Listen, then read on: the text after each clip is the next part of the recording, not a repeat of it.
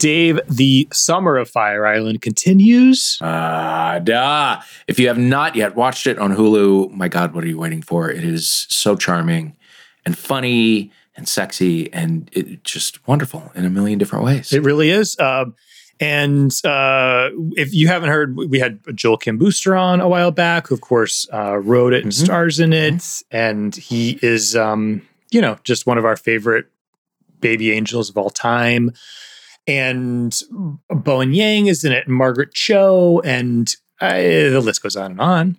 Yeah, it's just fantastic. It's so great. And a huge part of its success is a guy who you know from way back, from him having played a massive part in Heathers, the series, a guy named James Scully. Yes. James Scully is such an excellent actor. And I don't know. I don't have any right to feel proud of him, but I do feel proud of him. After working with him way back when, we get into the whole Heathers experience, which is fun. I haven't really unpacked it with somebody from the cast quite like this. Yeah. And he's just so much fun. And we had a blast talking to him. And obviously, if you haven't seen Fire Island, run, don't walk. I don't know what the hell you're waiting for. Get Hulu and watch it. James Scully, folks. Hello. Hello. So nice to see you. So nice to see you. You got married recently? Yeah?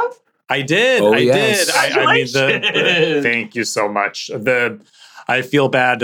I have talked. The listeners are groaning right now because I've talked about it incessantly. My whole personality has been, first it was I'm getting married. Now it's I just got married, and I've just been beating that dead horse. You know what? That's where you are in your life. And if the listeners can't handle it, they should just keep listening, because eventually you'll start talking about it. That's right. Tell them to leave, but not they today. Yeah. Listener, if do the internal work, if you're tired of talking, which, by the way, nobody is. It's still I don't know great. about that. Thank you. It's still great. James, where are you in this beautiful shirt? Stop it, you. I'm in New York. I'm in Hudson Yards, the cultural epicenter of New York City. Fantastic. The vessel is somewhere nearby. A lovely mall. One of New York's better malls. Yeah. Although I'm like, who is buying Fendi at a mall in Hudson Yards? I'm like, what is the target? It's not me, I guess. You know what I mean? When I see those mainstay designer stores in a mall, I'm like, who's shopping here? Because they always seem empty. But yeah. There's that fabulous Spanish market and restaurant in the basement. I ate there for the first time recently, and I have pretty high standards on Mexican food coming from San Antonio, Texas. But wow, really, really, really good. Good to know. Yeah. James, what are you watching these days, if anything? I just finished. So I loved Severance. Oh, yeah. Really, really, really, really good. I just watched the third season of, I think it's Love, Death, and Robots. It's either Love, Death, and Robots or Love, Sex, and Robots on Netflix, which is they do, I think this season was 8. They're short stories. Some of them are animated. Some of them are live action, and they're all just weird sci-fi vignettes. Usually really visually stunning. This season was really, really good. Oh, I mean, RuPaul's Drag Race All-Stars, the all-winner season, obviously. Yeah, have to supplicate to Mama Ru every time she releases a new franchise. We must. Any favorites in RuPaul's? Yeah, in this cast. Yeah, any picks? It's really nice. This season is so nice, because the judges are being a lot kinder to them, because I think they've recognized, if this is supposed to be the best of the best that we have to put forward from our huge canon, we probably shouldn't read them to filth every episode. But also just every queen on that season is so competent and has their stuff so together. You're not really getting any of those episodes where it's wow, that person might walk out on the runway with nothing to wear. So you can just relax. It's like Drag Race Lexapro. You just sort of like let it wash over you. Everybody's doing such a good job. I will say though, Jinx Monsoon. And that's not at the expense of any of the other queens, but the way I discovered Drag Race is one day YouTube was like, do you want to watch this 15-minute supercut of all of Jinx Monsoon's best moments from season 5? And I was like, season 5 of what? Who is Jinx Monsoon? And then I became obsessed with those videos, even though it was basically the same clips over and over again in different orders. I watched all of them. And then finally I was like, well, I should watch them in the context of the show. So I watched the 5th season and then I was hooked. And I've basically just been waiting for her to come back. I was like, when are they going to bring back Jinx? And it's been so gratifying to watch her come back on the show. And like, oh yeah. I mean, I just lie in bed at night and think about that Judy Garland Snatch Game. I cried. I was like laughing so hard. And then I was like, even though she was obviously taking the piss out of Judy Garland, it's like the impersonation was so good that you were like, obviously Jinx adores Judy Garland and spent like months getting ready to do this. And it was, I would say definitively maybe the best Snatch Game ever. Ever. This is the first time I've ever been like, not only do I love the Snatch Game character, like this must be its own show. Like Jinx needs to just start touring just a Judy Garland show alone. I'm ready for spinoff. Yeah. And honestly, the Natasha Lyonne could make guest appearances. I feel like they didn't give us as much Natasha Lyonne because they knew they were about to 1-2 punch with the Judy Garland, but the Natasha Lyonne was also very, very good. Also solid. Surprisingly so. Yeah. Yeah. If you're up against a very polished Judy Garland and you have brought, an Instagram ceramics influencer or something or whatever some of the other people had prepared, you've got to just be like, hold on. Yeah. Wait a minute. I need Let me to just go sit back this one out to school. Yeah, exactly. Gonna call a sick day. People are always like, who would you do for Snatch Game? And I have no idea. So I really, I don't envy them. And I try to empathize with them when it goes like really, really badly, which, it has historically, but sure. Much more often than not. So, I mean, do any names pop out when you think? For me as a Snatch Game character? Yeah. The canon of Snatch Game characters, I don't know, the spectrum of who you can do for Snatch Game has really expanded. I loved when Gigi Good did the robot. I was like, that's such and it was kind of a cheat because it was like that robot doesn't have a personality. You're just doing a Gigi bit as this robot, but it's hysterical. I thought I didn't love Trinity's Devil, but I thought the idea of doing the Devil was really fun and interesting. And I did love her, Leslie Jordan. So there's that. Sure.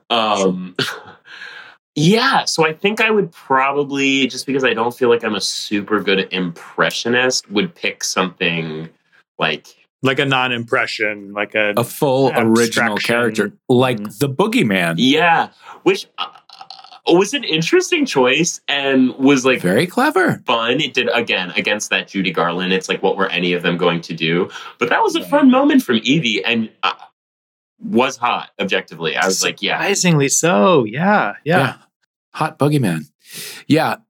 This is, I did think there was some secret genius in Trinity's Satan because, all of her punchlines were pretty basic. And you have to imagine that the Devil would be pretty basic. You know what I mean? Yeah. Would just be like, come through and think they were really funny. And the look was exquisite. It was giving very the Devil in the South Park universe. It was fun. And I did like the pink fluffy pen as a Devil accessory.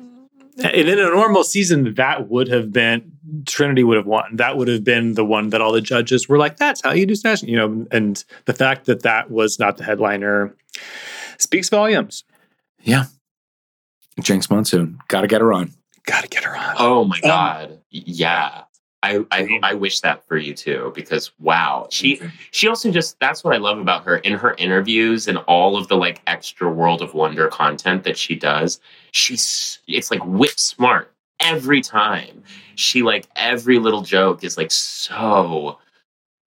It's just natural, I guess. I don't know where she learned all that, but she's so good at it. She's amazing.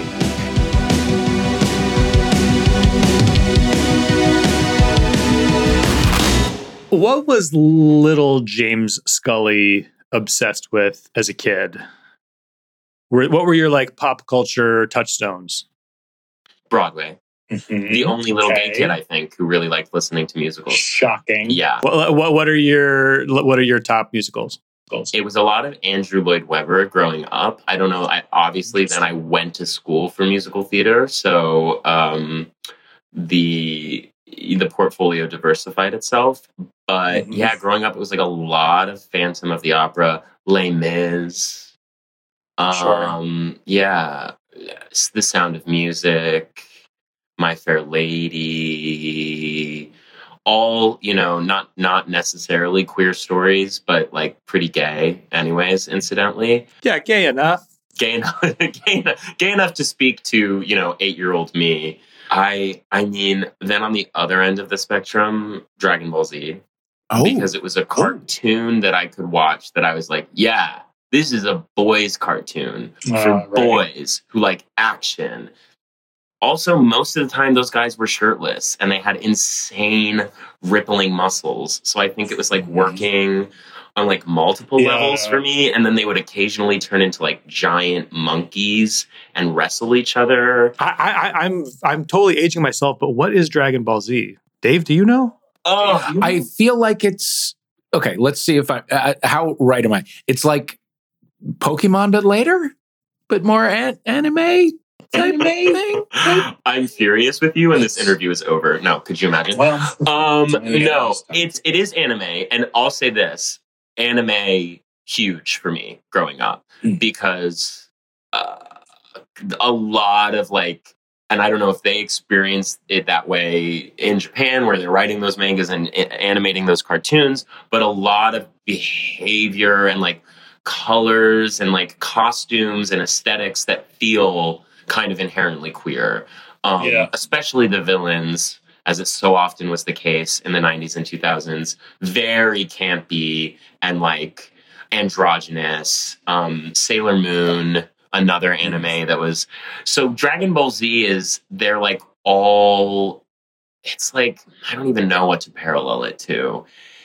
They're just all aliens with superpowers, basically. But it's a lot of like long fights between like big muscly dudes just like flying around and punching each other and like shooting balls of energy out of their hands. And it was, I don't know, at the time it was the perfect intersection of what I felt I was expected to be watching and what I wanted to be watching. And then Sailor Moon was like the indulgence, right? On Saturday mornings, I would just be like, sorry, Mom and Dad, this is just what's on. Like, I don't control the programming. I don't want to be watching this show about these, like, really fierce schoolgirls that, have magic powers and change outfits with the wave of a wand. But that's just what WB Kids is giving me. Like, that was definitely, like, because as I said in an earlier interview, like, and maybe you guys identify with this, maybe you don't, but like in school at that time, it was all like, why do you act so much like a girl? Like, why are you so girly? And so any television show that sort of like elevated girls or women to be the heroes or the protagonist, I was like, yeah, like that. Yeah. I'm not like a girl. Yeah. I like Sailor Moon. Thank you very much. Actually, Sailor Jupiter would be my chosen Sailor Scout. But yeah, so anime and Broadway was really guided me hand in hand to the promised land, quite frankly. What was school like in Texas? Hit or miss. It was really good through like the 4th grade. And then 5th grade is when people started to be like, you talk with your hands a lot and you're very sensitive. And then 5th grade to 8th grade is just kind of like people talk to me about that period in my life and I'm like, I don't recall. that doesn't sound like a time that I was alive or retaining memories. Middle school was definitely not it for me. And then in high school, I went to a performing arts high school, and that was when I was sort of like, oh, okay, maybe it's not going to be constant sorrow all of the time. You know, it wasn't like, what was bad about school is that the bullying would sometimes get so bad that adults felt like they needed to get involved, but then like the adults were homophobic too. So it was like, what are we doing? Like it's just like, it's like wolves telling other wolves how to be nice to sheep. It just like wasn't effective. And just like, I feel like at the time and looking back, I was very much like, I'm not having sex or dating anyone. Why are we all talking about this so much? Right. Why is this such a common topic of conversation at a place where I'm just supposed to be coming to be educated? And I think that's what was always most hurtful. When I got it from other kids, it was disappointing, but I was like, you are going through puberty. There's like no justification for the way you act most of the time. But when teachers would kind of drop the ball in terms of like correcting that behavior, or like, there was a lot of like, you know, if you got a girlfriend, people would probably stop talking to you about this. And it's like, great. It's definitely one of very few kinds of bullying that the adults will be like, well, they do have a kind of a point. Yeah. I remember brutal, being told, right? Yes, I remember being told, like, you know, maybe you should just, when you're alone in your room, practice more masculine hand gestures and ways of speaking. And I was like, okay, I guess I'll try that. I'll rehearse. Yeah, for life. Very helpful. Jesus. So I want to talk about your career, which means we should start with Heathers. And I'm so excited to hear it because I was a staff writer on the show, and I haven't really talked about this on the podcast. And I finally have someone who, you know, went on their own version of that emotional roller coaster. So just to sort of give people the lay of the land, we go into this like, you know, very buzzy project that was like kind of high profile, but it was also like shrouded in secrecy because everyone assumed it was going to be big. And then you are cast as JD, which is one of the leads, the, you know, Christian Slater role in the movie. So what are you up to at that point in your life? Like what does life look like at the time that you auditioned? I was a cycling instructor in New York. Yeah. I still am in my heart a cycling instructor. Is it Soul Cycle? Can you say? It was this company called Swerve, which is now they're partnered with Crunch. I don't know what's really happening, but at the time they had 3 brick and mortar locations, and I had started working at the front desk, and then they were like, "You talk a lot. Do you want to be an instructor?" And I was like, "Yes." And so I was just like teaching cycling. I was just like teaching like 14 cycling classes a week. Wow. Yeah. I had like just come on. This is really random. I had just come off a series of Outback Steakhouse commercials that I did. Yep. This all tracks. I had just done that. And that was the first time I saw myself on camera. And even though I'd majored in musical theater, a lot of the people that I met with first, like working in the city, like representation and industry wise, were like, "No, you should work on camera." And I was like, "I don't I'm just trying to be a chorus boy. I'm just trying to be a movie star." And then I saw myself in the Outback Steakhouse commercials, and I was like, a ridiculous context in which to perceive yourself as a performer. But I was like, oh, maybe, I guess. And then, yeah, sort of from 0 to 60, I booked Heathers, which felt surreal at the time and still feels surreal talking about it now, honestly, that I played that character. Because it was one of my favorite stories. I loved the movie. I loved the musical. The musical had been really big in the like cult musical theater community in New York. And it was like a role that for some reason coming out of college and like going through Showcase, a lot of people were like we could see you at the time when I was going out for musicals, they were like, well, we could see you as like a JD and like Heather's the musical. And I was like, word, can't sing that at all. Way too high. But yes, okay, heard 100%. So then to like actually play that role in a television series felt right. Felt like it would make sense. The experience, different than I think any of us expected.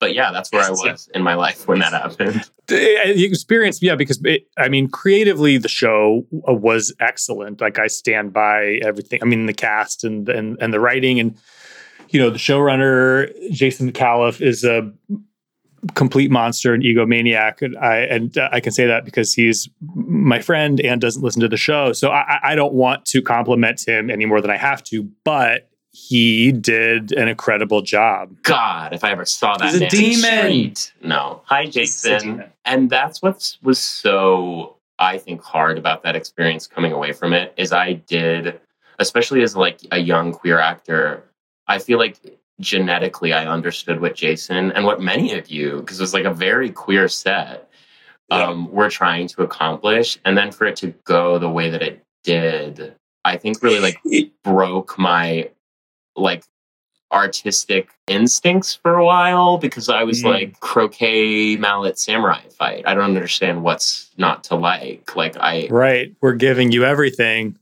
Yeah. And I always explain it to be, I mean, my shorthand is always like, oh, it was, canceled and uncanceled and then canceled again and then uncanceled and canceled one more time before we finally moved on. People always think I'm joking when I say that. And I'm like, no, that's beat for beat what happened. Because very tragically, the original planned release date coincided. Sadly, I don't even remember which mass shooting it was. It was Parkland. And it was rescheduled as if we lived in a time where that was a singular experience. And if we just wait a few months, nothing like that will happen again. Yeah. I mean, when they finally released it, it was only supposed to take a week to show all 9 episodes. And in the middle of that week, there was another mass shooting. So that was really, I walked away from that experience at the time being like, we did something bad. I did something bad. We should be ashamed of ourselves. And then like looking back now, obviously hindsight is 2020. And especially when you look at the reviews of the show from any country that wasn't America, it's like, actually, I don't think the reboot of Heathers was the problem that society was like painting it out to be. I think the issue is still they like didn't air ever the 10th episode where we sort of finally get to, for JD anyway, the thesis of like gun violence in America is a problem, and like nobody wants to admit to that, and like it's going to be our undoing, which it continues to be. It was just an incredible bummer, and I do feel like there's like a sliding doors version of the world where like the show got to come out and people got to experience it, and we did get to go on and do more seasons and all that stuff. And sometimes I'd rather live in that world. But anyway, while this is all happening, it's like early years of the Trump administration, which is pretty recent, but I don't know, in my memory, even though it wasn't long ago, like even then it was a different time for out queer actors to play straight, and you are playing like the straight heartthrob in what we assume is going to be like a big high profile show. So how are you like thinking about navigating all that stuff at the time? It didn't go well, and it wasn't good. And it wasn't good for me as a person, and it wasn't good for JD as a character, if I can be like really frank. I think they hired me based on a series of auditions that they watched me do. And I think I did really well in those auditions, and that's why they hired me. And then when it came to like working together for 7 months, especially, and I've talked to Brendan about this, so I don't, Brendan, truly, the great crime of that show and the way it was treated was that like Brendan, Melanie, and Jasmine's performances went like underappreciated to the response that they should have received.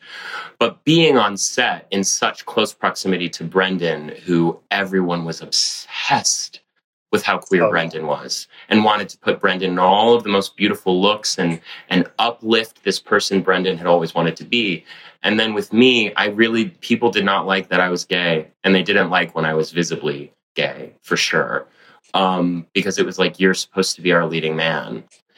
And so then when it came to being on camera, a lot of the embellishments of JD that I wanted to explore, because I feel like he's this kind of like, even as the like straight leading man in that story, he's kind of like campy and weird and like, but that's how this character would behave, even regardless of the sexuality of the actor who played him. But then like there's almost an androgyny to him. In that like sex, even as an adolescent boy, sex is just like not at the top of his agenda. But then I was like terrified of coming across as gay on camera all the time. That's what I spent most of that project thinking about, was, do I look good and am I coming across as gay? Which was like, obviously, in retrospect, not the best frame of reference to be coming at that part from. And so, yeah, it's like I feel like I sometimes landed in a middle ground of not doing anything. I was like, he'll just be very stoic and affectless. That makes sense for an adolescent psychopath, right?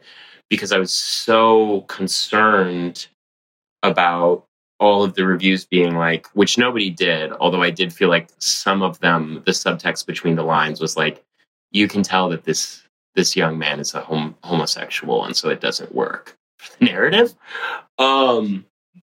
But yeah, it was just like, it was weird.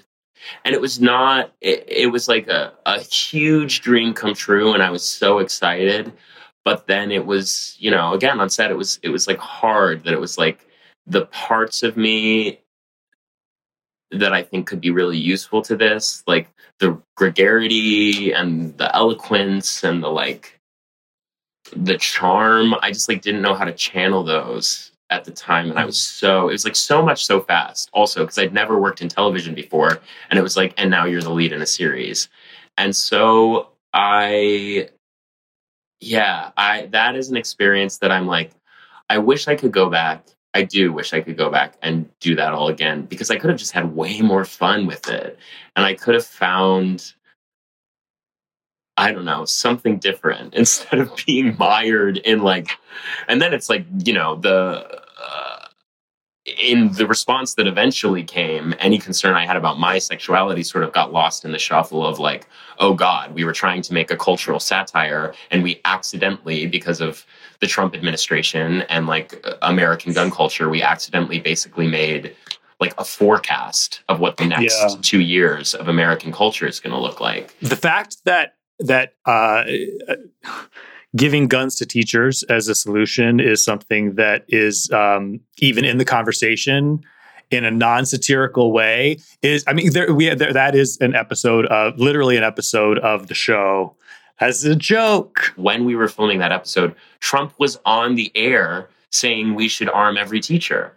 It was no longer the line. It was, Right, and that was written as pure satire, because it's like, well, this is something that's absurd and obviously no one would ever could never happen in the real world. Yeah. So then, after this, perfect shitstorm, and we wrote a season 2 at one point. Obviously, that never got made, but that would have been amazing too. But so your next kind of big thing is season 2 of the show You, which you are so great in, and obviously a lot of people see, and I wonder if it felt almost like karmically you were then sort of getting what you were denied from Heather's experience. A little bit, because that was the other interesting thing about Heather's that I think we all suffered through is, of course, everyone thought the show was going to be a huge critical success. So there were a lot of promises made to us as freshman actors that then it was didn't turn out that way, which is fine. And I think was a really good lesson for me to learn early on that you should have no expectations in this business. Although now every single project I do, I'm like, it's going to be a disaster. The whole country's gonna hate it. It's going to get canceled and brought back and canceled again. And that hasn't happened since. I think that was fortunately singular.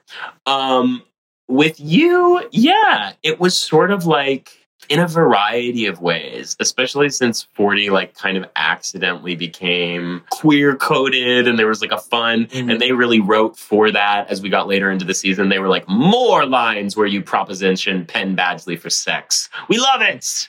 Kiss boys on camera. It was like, yeah, it was like I found this like very unexpected, comfortable home for myself where I was able to explore all of the kind of like, hey, that I wanted to bring to JD, really.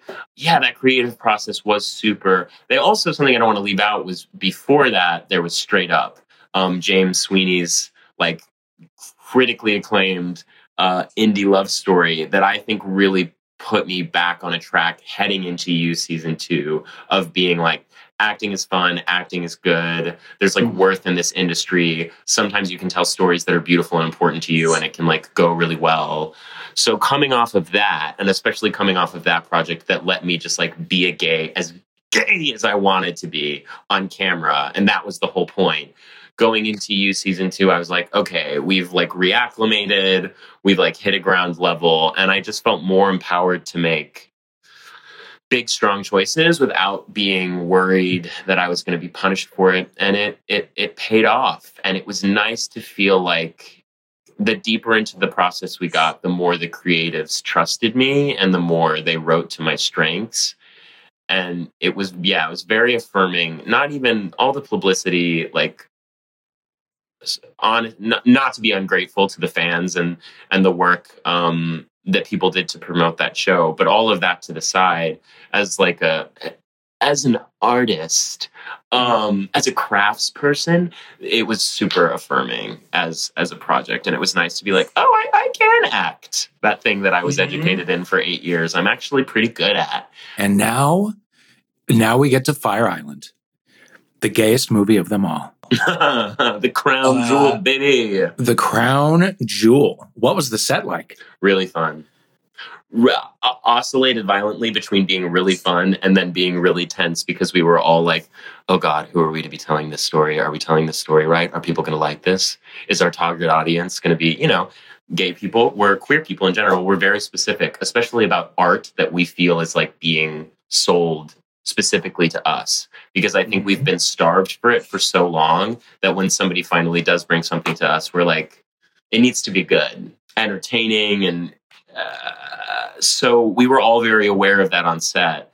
And so I think we would be just like having fun and laughing and kikiing. And then there would be sort of moments of like, oh wait, we have to like, especially once we got on the island and the delineation between reality and the story we were telling in the movie got kind of, a little blurry in the muggy heat of the pines. Do tell. Because in the downtime, everybody is hanging out on the island and partying. Sometimes, but then there were also days where we all got back to the house and we're like, you know what?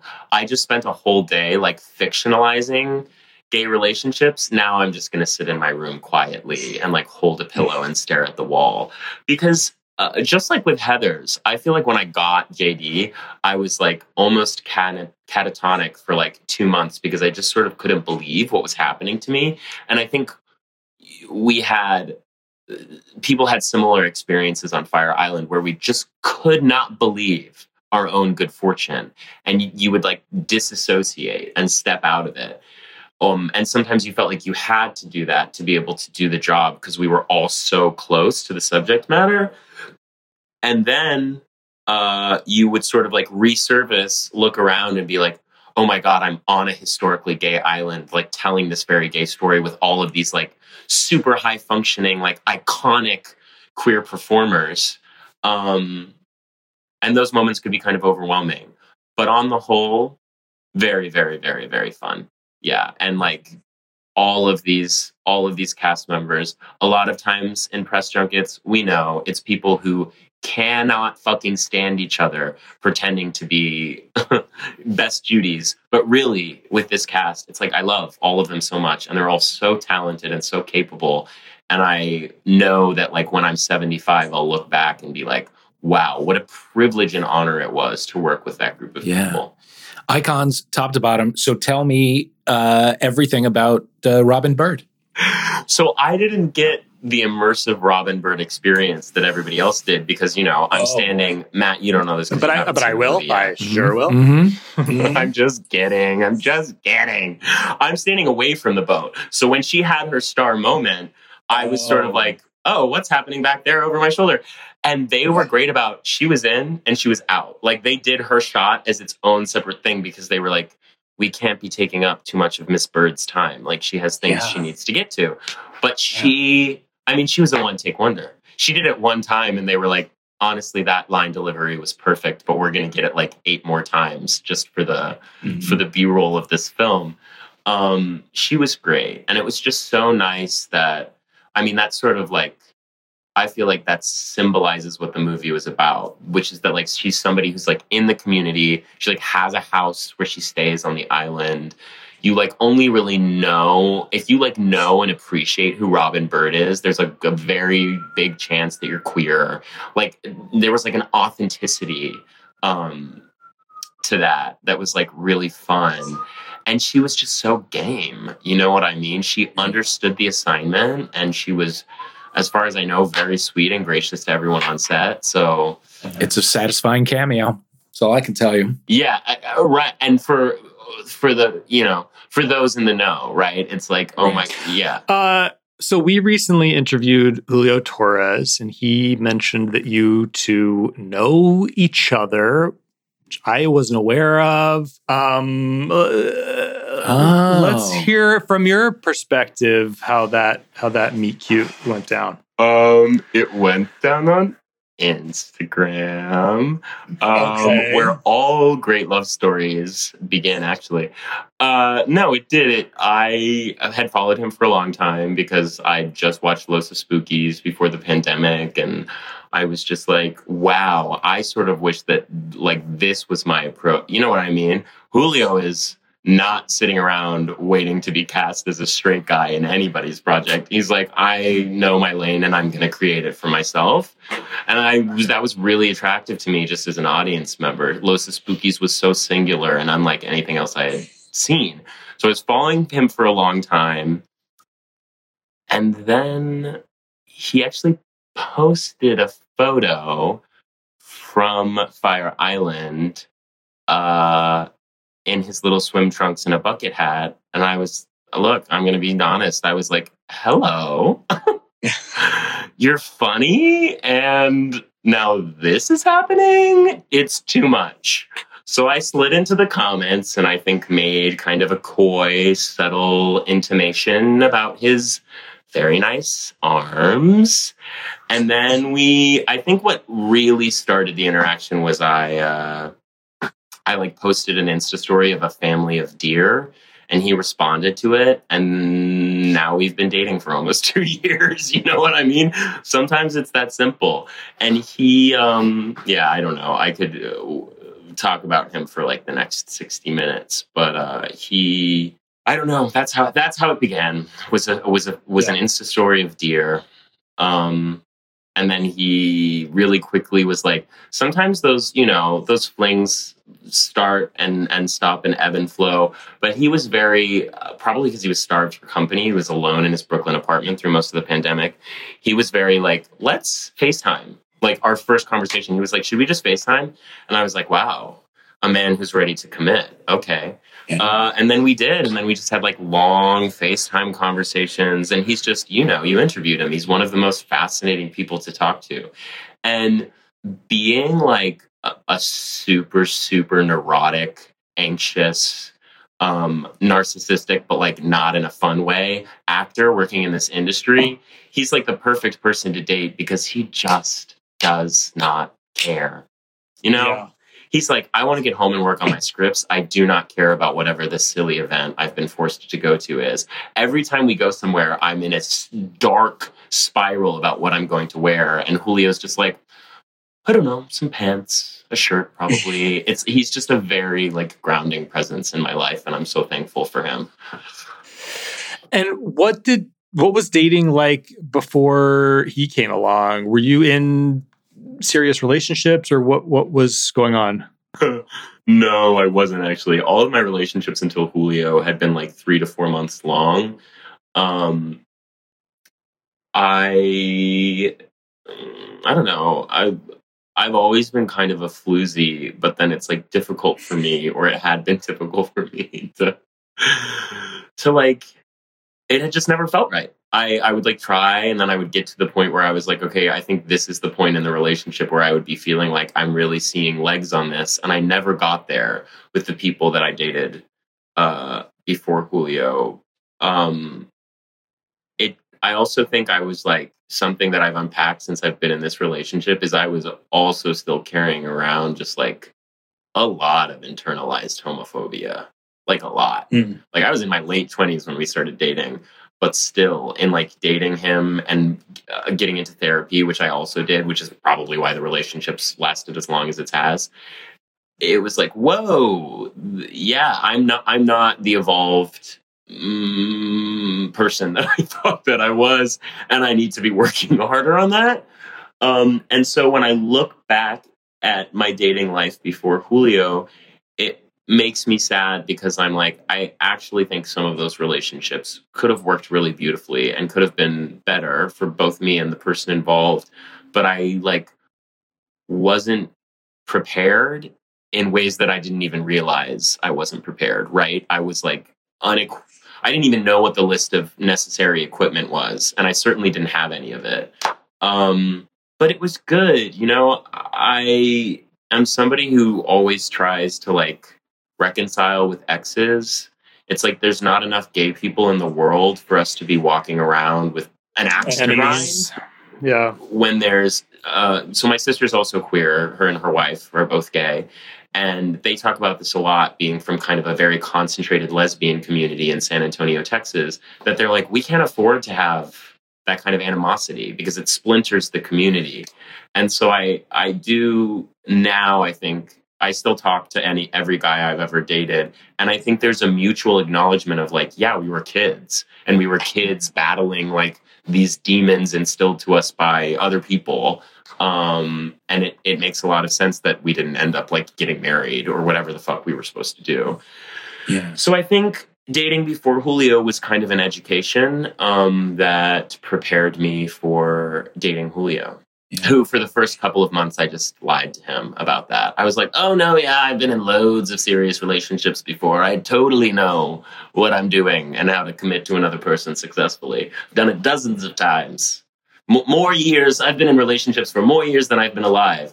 Fortunately, he bought that. And it wasn't until like a year and a half that I was like, no, you're far and away my first very serious boyfriend. Do you guys live together? We don't. And you know, that's a funny thing because at the beginning of the relationship, I was like, yes, every second must be spent together. And every second we're not spending together is the reflective of the fact that he doesn't really love me. And we just have to be together all of the time. And then, you know, a year and a half into the relationship, I was like, actually, I kind of like having my own apartment, and I like having a space to go back to where I can just like be alone and manage my anxiety in a way that feels familiar to me, and like have my crystals and all of my stuff around me. And it was nice to, again, because so many of my previous relationships sort of like peaked and then fumbled in that kind of early infatuous honeymoon period. It was nice to realize with Julio that it's like, no, you can, the longer you're dating, kind of relax into a place that's like much lower stakes, where like every interaction, every date doesn't have to be like make or break, and you don't have to spend 1,000% of your time with each other for the relationship to be valid.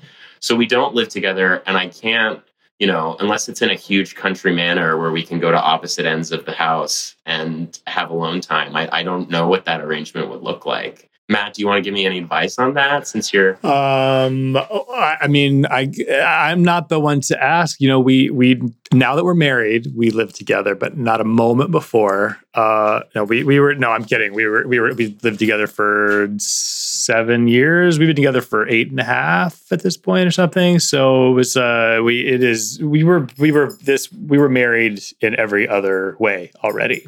Congratulations! That's so incredible. Wow. And that's an informed decision. You lived with someone for 7 years. We were finally like, all right, let's give the people a party, you know? But yeah, beyond that, we were all the way there. And Dave has 14 years under your belt? 17. Yeah. You guys are superheroes. And you live with your partner, I'm assuming, Dave? Yes. Yeah. But it was years before we moved in together. It was... God, what was it? It was coming up on like 5-6 years before we moved in. Do you guys have any tips just for whenever Julio and I are sharing like a space palace? Own your own spaces is critical. Also, we both work from home, so we got to have like... Then you really got to own your own spaces. Yeah, got to really own your own space. Yeah. And I would say, and this is trickier in New York, but 2 bathrooms helps. Yeah, we don't have that. For me is... Yeah. And a date time, like we'll meet in the kitchen at 7 p.m. for, a cocktail and some cheese, just like this work ends, fun time must begin, download time must begin. It is hard not to it's not taking them for granted, but yeah, you become so accustomed that it's like, you're not giving, again, the time together, that like natural reverence that it used to have, because you're like, oh, well, I'm going to probably see them every day this week. Exactly. And already Julio and I have been like, we need to prioritize like very intentional time together that's different from just sort of incidentally sharing the same space. Okay, so my own bathroom. Yeah, and a date appointment. A date appointment. When we were kids, my mom had a study, and one day she put a sign on the study door that said, "A room of one's own," in a bunch of different fonts, and told us we weren't allowed to go in there anymore. And at the time, I was like, Melissa, what is going on? Are you okay? And in retrospect, I'm now like, yeah, 100%. You need a room of one's own. I wish the study had been bigger. I wish you'd had a whole wing of a house in there for yourself. But yeah, definitely having your own space. I feel that. So important. So important. Before we let you go, James Scully, the most important question possibly of this entire hour, what is a staple of a James Scully spin class playlist? I really liked my favorite thing to do was to play a song and people come up after class and would be like, I totally forgot that song existed. I love that song. And that was so good to cycle to. So I would play like a lot of early 2000s pop punk, because that was a genre that I don't think people saw coming. So like Lifestyles of the Rich and the Famous, great warm-up song for a cycle. That is unexpected. Also, Move Along by the All-American Rejects is choice. For sure. Yeah, I loved like an unexpected throwback moment, and I loved like a mashup. Like you thought it was Work Bitch? No, it's Work Bitch and Bitch Better Have My Money at the same time. You're welcome, 5 a.m. There we go. And are you able to just take a cycling class as a pedestrian, as a civilian? I do, and I'm horrible about them, because now I have such a low. I'm like, if the instructor is not on it, crushing every single track, I'm like, there's no excuse for this kind of behavior. This is just sloppy instructing. Any fitness class I take, if the cueing's off, like I'll take Barry's classes and I'll get angry on the treadmill because I'm like, you're not being motivating enough. And also you didn't cue the sprint correctly. So I'm a nightmare to have in class, but yeah, I do go all the time. And honestly, if anybody ever gave me the chance to be a cycling instructor again, I would take it like that. I'm sure it could be arranged, but I think it's okay to, Yeah, not just that. Like Renaissance situation, cycling instructor. Yeah, a guest drop-in. ¿Por qué no todo? Yeah, drop-in situation. James Scully, Fire Island is, at the time this comes out, it's already out on Hulu. So everybody go get at it. Truly so good. Thank you so much for being here. Thank you so much for having me.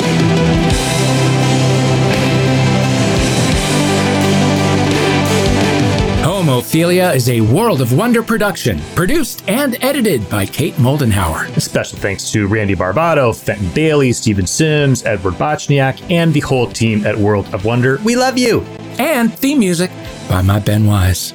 Yes, you can follow us on Twitter and Instagram at HomophiliaPod. You can give us a 5-star review on Apple Podcasts. Thank you for listening. We love you.